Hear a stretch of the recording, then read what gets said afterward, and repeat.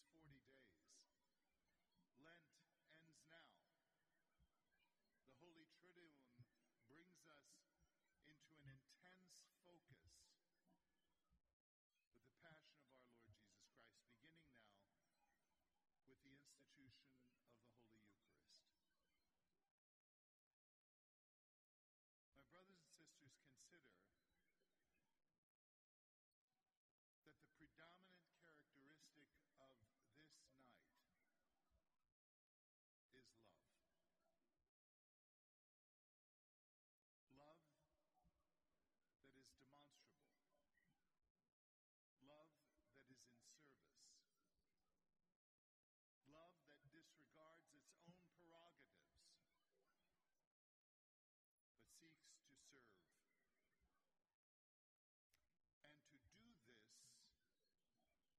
And to do this in the face of great sacrifice.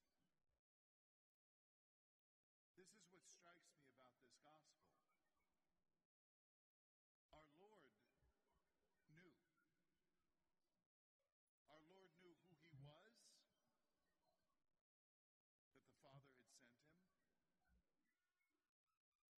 Our Lord knew what his mission was,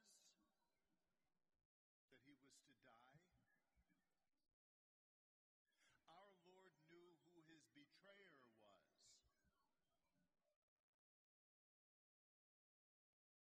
And he proceeds not with arrogance,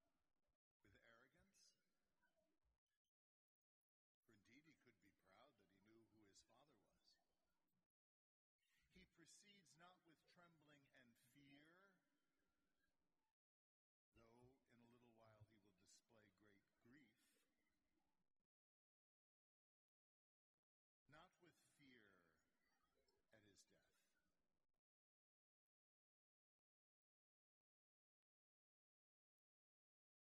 And he proceeds not with anger or malice or vindictiveness toward the one who he knows will betray him. And there are insinuations in this gospel that he wants to give Judas the chance to turn back from the course that he's about to embark upon, though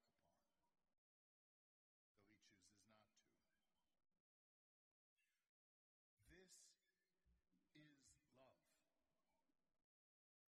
The superficial renditions of it in TV commercials and advertising and all of the rest of it that are so regularly imitated by people in our culture who think they are in love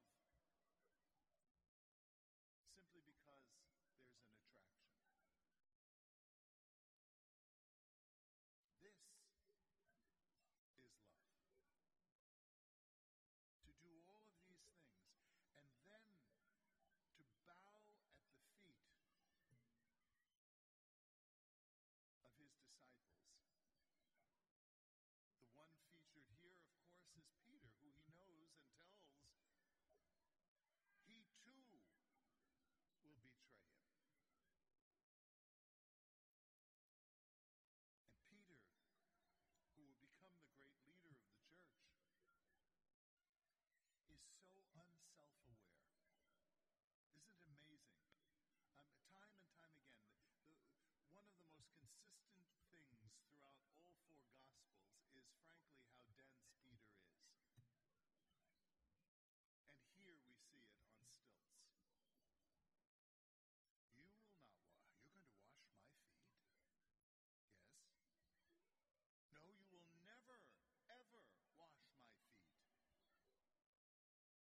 If I don't wash your feet, you have no part in me. Well then, wash my head, wash my hands. Goes overboard. This is Peter.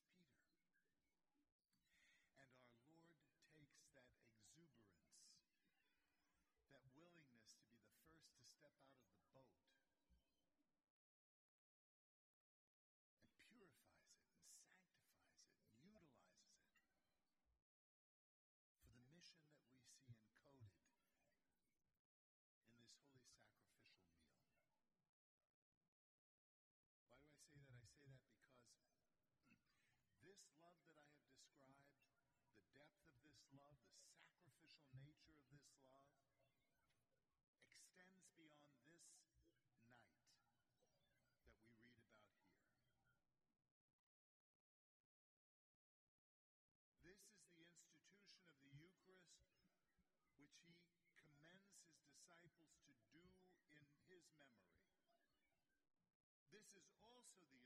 institution of the priesthood, so that there would be those conformed to Jesus Christ precisely in the order of the priesthood, who would continue this sacrifice in the world to this very night.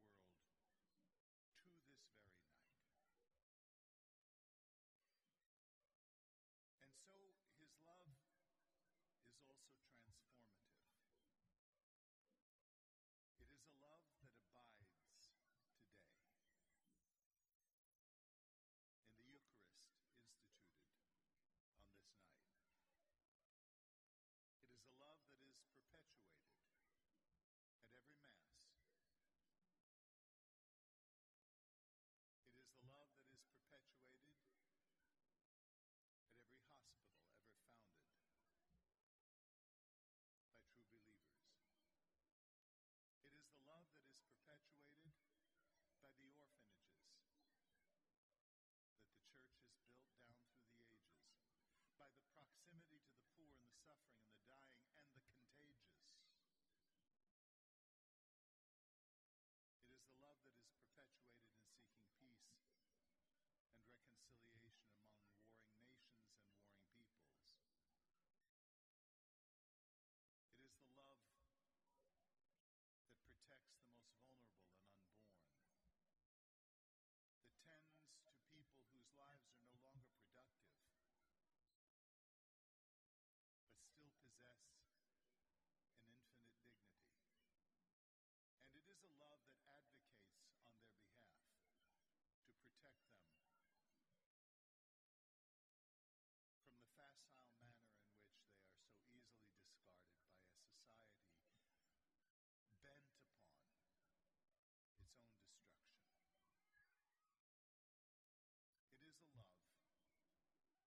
you show in your homes, that our sisters show in the school, that our teachers have dedicated themselves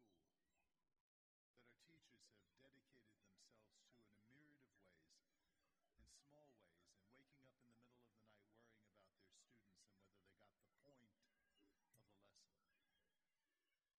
It is the love that has so permeated the world by virtue of the incarnation of God's Son in the womb of the Blessed Virgin. It is the love to which you and I are called now in the face of a society that is going mad. It no longer knows, or is losing very quickly, a sense of what authentic love is. But my brothers and sisters, we need never cower in fear